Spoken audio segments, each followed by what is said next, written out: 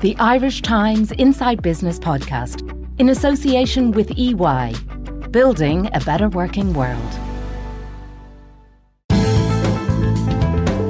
Hello and welcome to Inside Business with Ciarán Hancock, a podcast from the Irish Times. This week I'll be looking at the collapse of Silicon Valley Bank in the United States. It was nationalised in the past week after major liquidity issues emerged and customers began queuing to withdraw their deposits. This shook market confidence in the financial sector, with bank stocks globally declining amid fears of contagion. At one point, Ireland's three listed banks had shed almost €3.7 billion of their value. So where does it go from here? What are the implications of its collapse for Ireland? And how will it impact on funding in the tech sector? Joining me in the studio will be Joe Brennan, markets correspondent of the Irish Times, who will talk me through the implications for markets. And by phone, tech entrepreneur and Irish Times columnist Chris Horn will explain the implications for the tech sector, where the bank was a key source of funding for early stage companies. I began by asking Joe Brennan to explain the backdrop to Silicon Valley Bank's collapse and the subsequent market reaction. Yeah, so it was Wednesday of last week, Silicon Valley Bank, it had a huge level of deposits, mainly corporate deposits from, it's a big funder to startups and mid-stage technology companies. And it had a large deposit portfolio. It actually, for every $100 they had on deposit, they only had $43 to borrow. So it had a high level of deposits. And what it had done was, it had invested large amounts of those deposits in securities, in mainly US government bond securities, but also US mortgage-backed securities. Now, not the subprime securities or bonds we would have known in the past that led to a dramatic collapse of the banking system back in 2020. These are kind of high-rated bonds and agency kind of government-backed mortgage securities. If you compare that to Irish banks would have large levels of excess money or excess deposits as well, but that's been lodged with the central bank, the ECB, and had been making losses up until recently. All of a sudden, when the ECB started rising interest rates, these excess deposits started making money for the banks. But Silicon Valley Bank had invested a lot of its money, a lot of the deposits, invested it in bonds. And the problem there was, at a time when interest rates were rising, the value of those bonds declined. And Silicon Valley Bank, it was beginning to face kind of an uptick in terms of customers looking for their money back in recent times. And last Wednesday, they went about selling about $21 billion of those bonds to finance these maturing, or this call for cash. And it ended up taking a $1.8 billion hit on that. It went about trying to raise equity to try and shore up its balance sheet. The markets balked. And given the nature of the type of customers of Silicon Valley Bank, it's a very highly networked kind of group out there. So you would have venture capital companies aware of the situation, advising companies in which they've invested to pull their money. So we had a dramatic run on a bank there last week, which resulted ultimately in the Federal Deposit Insurance Corporation taking over the bank back on Friday. Now, we've had a number of collapses of US banks. I think more than 70 US banks have collapsed in the last and have been allowed to fold in the last decade or so following the financial crisis. And they rarely actually hit the headlines, but they're usually smaller banks.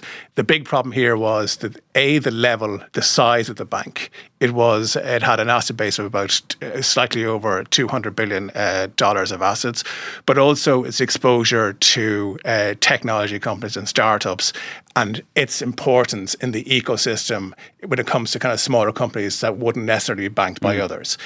These also had, a lot of them, because they were borrowers, would have most, if not all, of their banking with Silicon Valley Bank as well. So they had huge levels of deposits. So the real concern was certainly around working capital and ability to get hold of facilities that these companies would have had access to. But more importantly, it was the deposits. Joe, just explain to us that in the US, the rule is that deposits up to $250,000 are protected, but anything over that is potentially at risk. Yes. So that's the guarantee scheme there is about 250. More generous than in Ireland, it must be said. Yeah, 2.5 times the Irish and the average in Europe. But so anyone to get money from there on in would have had to be a result from a sell down of assets.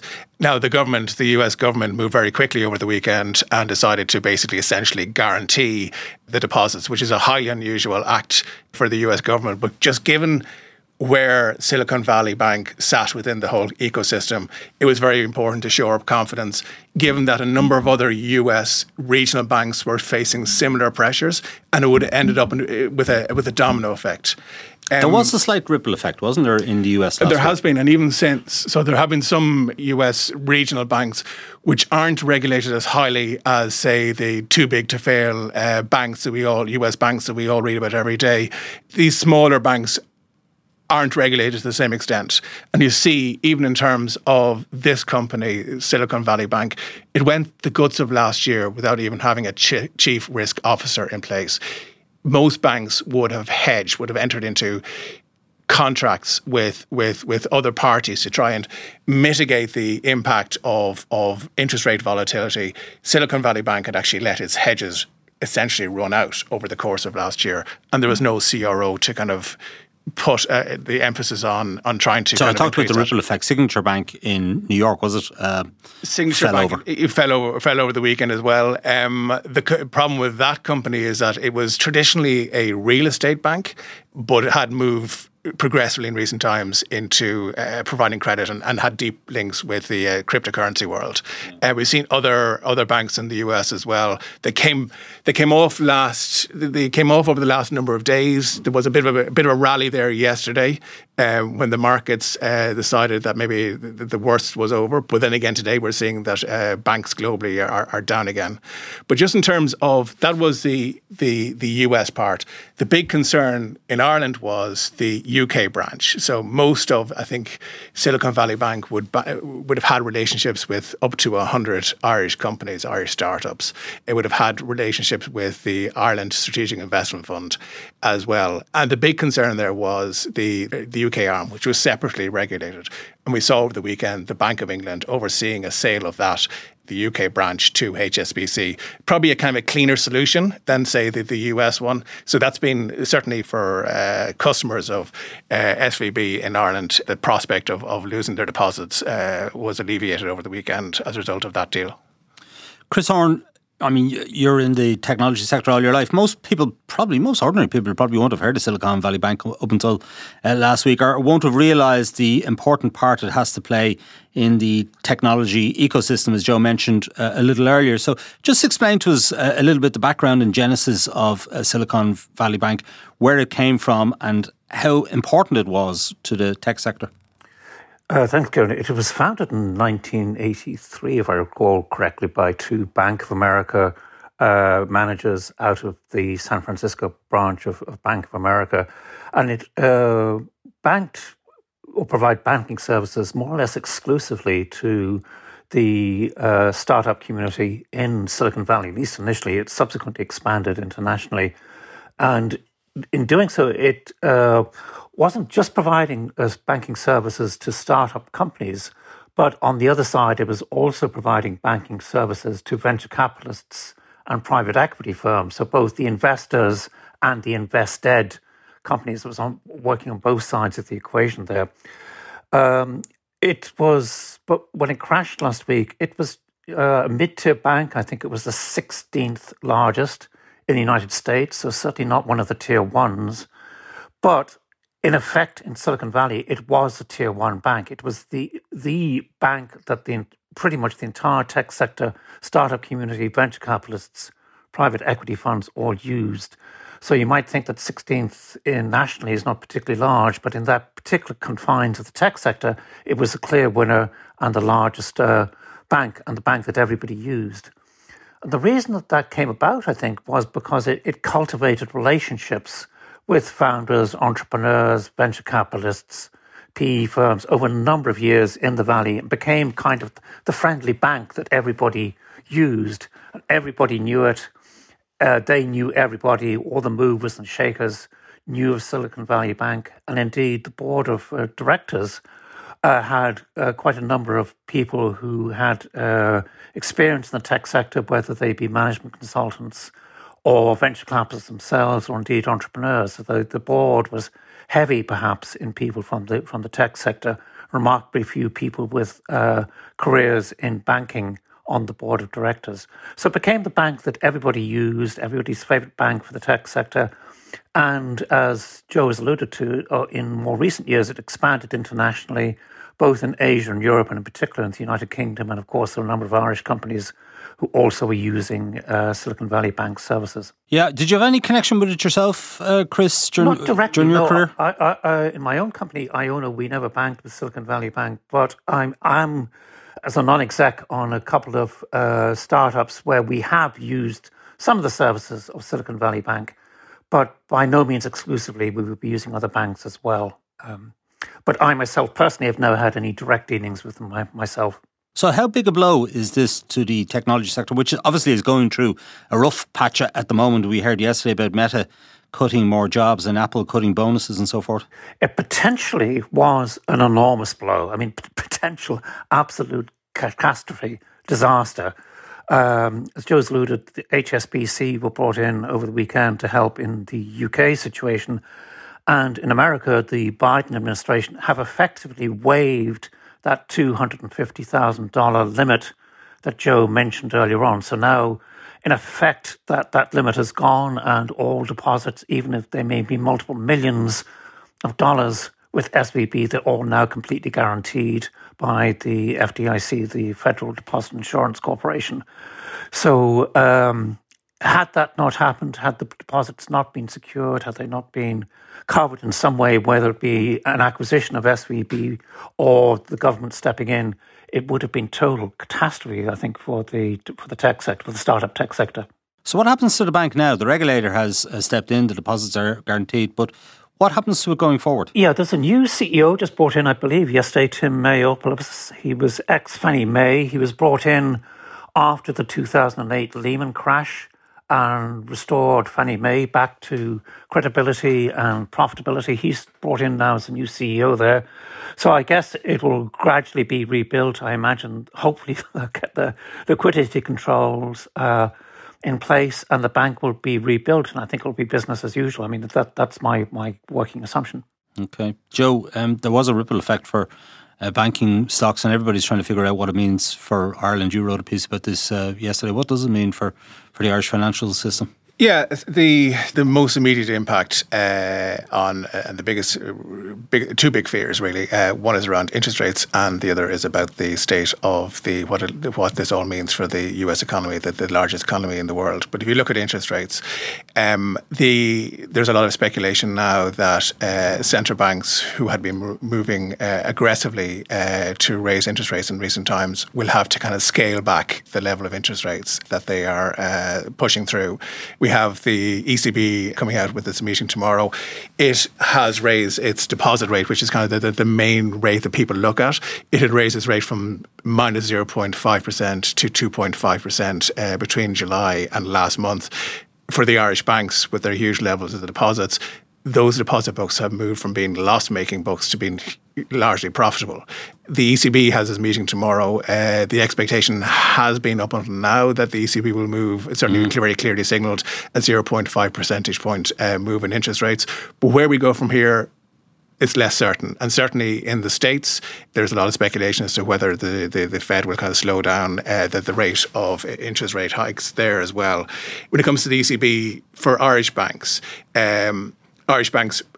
benefit the most or are among the main beneficiaries in Europe from rising interest rates because they've higher level income. Interest income accounts for a higher proportion of their overall income versus your average European bank, which would have higher levels of commission and fee income.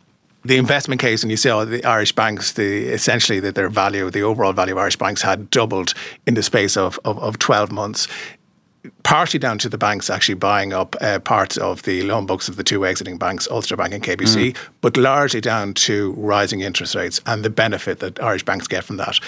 Now we're seeing a kind of a scaling back of where interest rates, ECB interest rates will end up. There had been an expectation that ECB interest rates at the deposit rate, where it is 2.5%, would end up around 4%, maybe slightly over 4% before the ECB starts cutting. Now that's in question. The other impact, the other kind of read-through for investors in Irish banks is looking at what SVB and what happens in interest rates in the US and what happens with the US, the largest economy. Certainly kind of bets have increased in recent days about a hard landing of the US economy later on this year. And obviously Ireland, with being the kind of open, small open economy that we are, it would be undoubtedly be affected by the world's largest economy contracting. Now, I know the government have set up a group, haven't they? The Department of Finance have set up a group just to monitor this situation. They're not saying there's any cause for alarm, but we know that ISIF, the Ireland Strategic Investment Fund, which is under the umbrella of the NTMA, did have a relationship with Silicon Valley Bank. I think it's 100 million. It has. So it's had a relationship with certainly being kind of used to introduce companies to Silicon Valley Bank over the years, and had been very supportive of Silicon Valley Bank. I think 3 years ago, they announced that they were going to Silicon Valley Bank was going to give an additional 300 million of funding by the end of 2024 to Irish firms, which had brought overall funding provided to Irish firms over the space of a decade or so, 12 years or so, to about 500 million. We don't know how much has been lent or what that means for that, because obviously we've got a new owner in the shape of HSBC over the UK operations, which have been the large funder there. In terms of the Irish kind of response, look at central banks all over the world are looking at what this means and it would be remiss of them not to be kind of looking and monitoring to see what the impact. And we already have an Irish Financial Stability Group, which is basically made up of the central bank, the Department of Finance, the NTMA. They would meet on a relatively regular basis, but certainly they've upped their kind of, they've been meeting in recent days and kind of upped their kind of engagement with each other to make sure there is no kind of fallout for Ireland as a result of this. Right, now a lot of people might be listening and thinking, oh, here we go again. 15 years ago we had Lehman Brothers fall over, and essentially we were told by the financial sector, nothing to worry about here, it'll all be fine. That wasn't the case. There was a major global financial crash. Is there any danger that something akin to that could happen here? Certainly, talking to analysts and strategists, they don't see, and even senior bankers, they see this as a kind of discrete issue around Silicon Valley Bank. But certainly, trust has eroded, and we're even seeing that kind of ripple over to Europe in the last 24 hours. We see Credit Suisse again, which has had its own idiosyncratic kind of issues. It's gone through a number of scandals in recent times. Share price has tanked, doesn't it? And it's been through a restructuring, has raised a lot of capital to try and go through that restructuring. And now we're seeing the share price falling. And one of the biggest investors in that, the Saudi authorities, one of the biggest investors in the recent capital raise, have ruled out providing any additional funding to Credit Suisse if it needed it. So should we be worried about Credit Suisse rather than Silicon Valley Bank? Again, Credit Suisse has been an issue for a long time, and it's been pretty much ring-fenced. A lot of the issues around Credit Suisse are around controls, around governance, around Credit Suisse itself, and rather than it having kind of an impact on wider Europe. But certainly, we're going to see, even if central bank costs are going to go down, you're going to see market costs continue to rise, because there is that kind of trust element which is kind of certainly eroded in recent times. I think we need to see over the next 10 days to see if there are any other US banks hit by this. That'll tell a story in itself. The contagion effect. So do you think Francesca McDonagh is regretting her move from Bank of Ireland? She quit last year to take a senior role with Credit Suisse. Well, if she manages to be part of a group or an executive group that actually turns around this company, it will be something remarkable. But whether they can at this stage, who knows? Yeah. At EY, our purpose is to build a better working world. As one of Ireland's leading professional services firms, our exceptional people are at the centre of everything we do. We deploy technology at speed and innovation at scale to deliver exceptional solutions for our clients, enabling them to transform and grow. To find out more, visit ey.com. Chris, in the short term at least, where do startups and early stage tech companies go for their funding now? Silicon Valley Bank, I mean, presumably the shutters are down, at least for the time being, in terms of new funding. Well, in terms of the bank's operations, the shutters are up, so it's claimed, and it's going to back to back to life as usual. A new CEO. But that's hard to believe, isn't it? I mean, underwriting. But I think the key message is you don't put all your eggs in one basket. You spread the risk, particularly around your treasury management of funds that you have.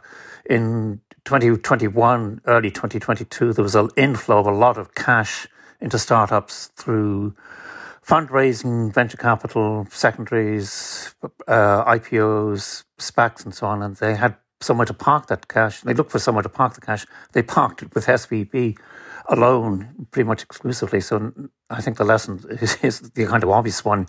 You don't put all of your cash into a single basket.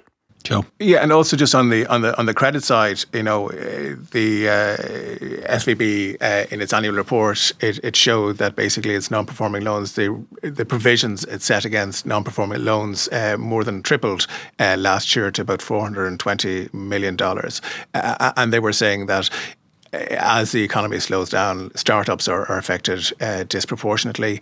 Startups to actually refinance, they typically go to venture capital funds or there is an exit, there is a sale of the company. And with valuations, we've seen with the large cap technology companies, the valuation drops that have occurred on the public markets.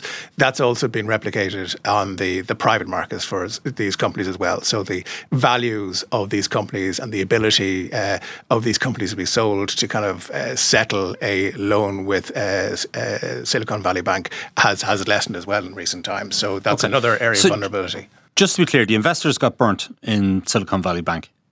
The shareholders, yes. Shareholders yes. and the executives were turfed out. Yes. So it's effectively state-owned. Yes. Okay. So as a state-owned entity, what's the level of appetite for risky lending to startups, which by their nature are risky ventures, right, Chris? Yes, they are. I think one of the side effects, at least in the States, is going to be tighter regulation again of the mid-tier banks and perhaps not such free and easy lending scheme, particularly perhaps because in effect, the Feds have waived that 250k limit, as I said, and that introduces a potential moral hazard around the behaviour of the banks. At the back of the executives' minds, well, we know the Feds will always step in. If that is the case, then there's got to be much tighter regulation again to make sure that these issues don't arise again. And one of the sort of side vignettes to this whole story, we mentioned Signature Bank a few minutes ago, and under the Obama administration, there was banking regulation introduced called Frank-Dodd, which was subsequently rolled back by Trump. But interestingly, Frank is actually one of the directors of Signature Bank, which is kind of ironic.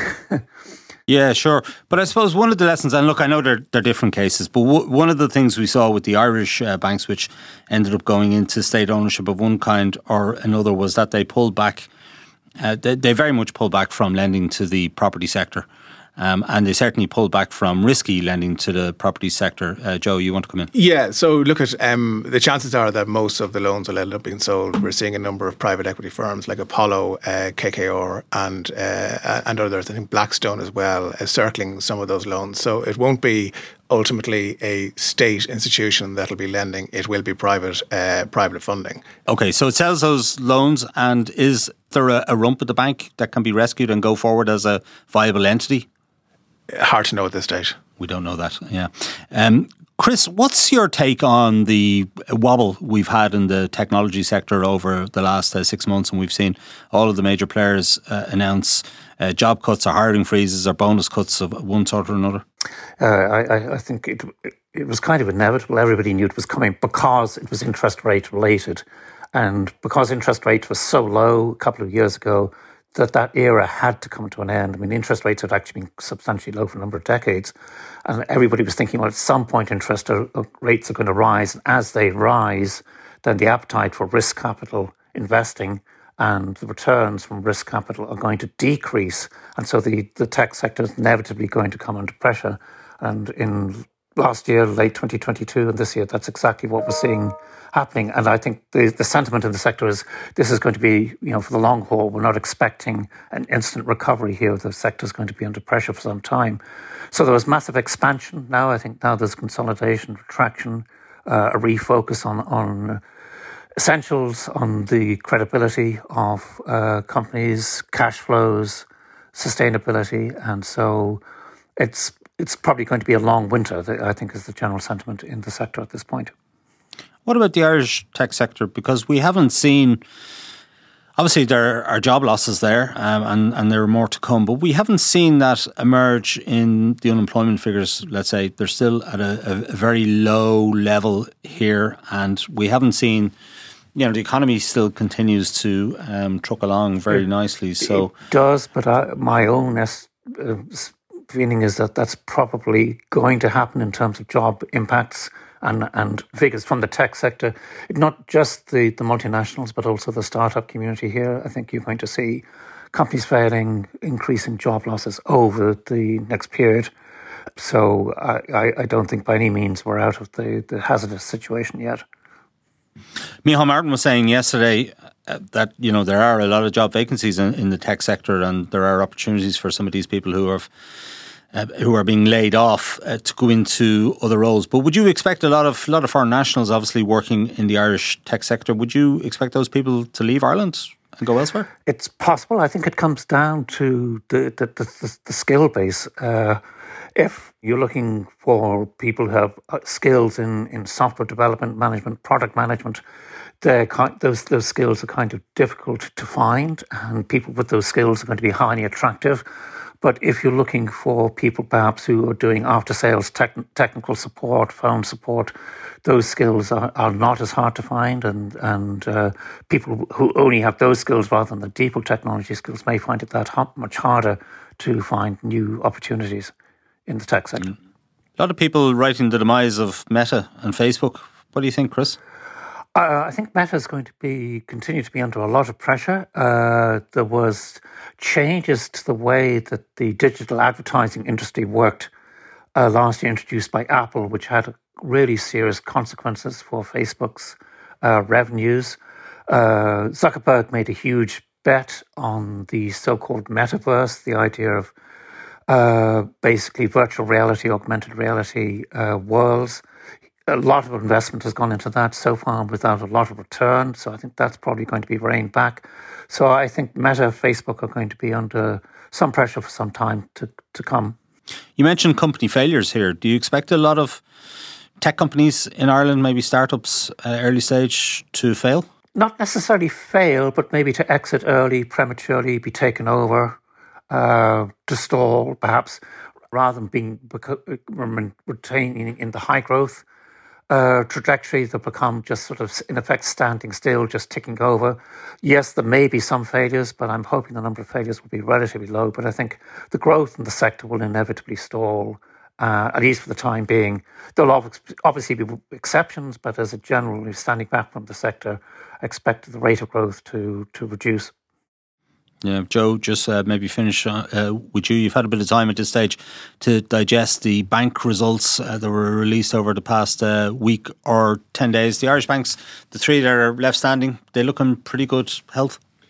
Yeah, and certainly look at interest rate kind of expectations and maybe come back a bit since then, but certainly that the banks, the level of profitability we saw, the increase in profitability we saw in the banks, and certainly the kind of profitability targets that the banks have set themselves over the coming years.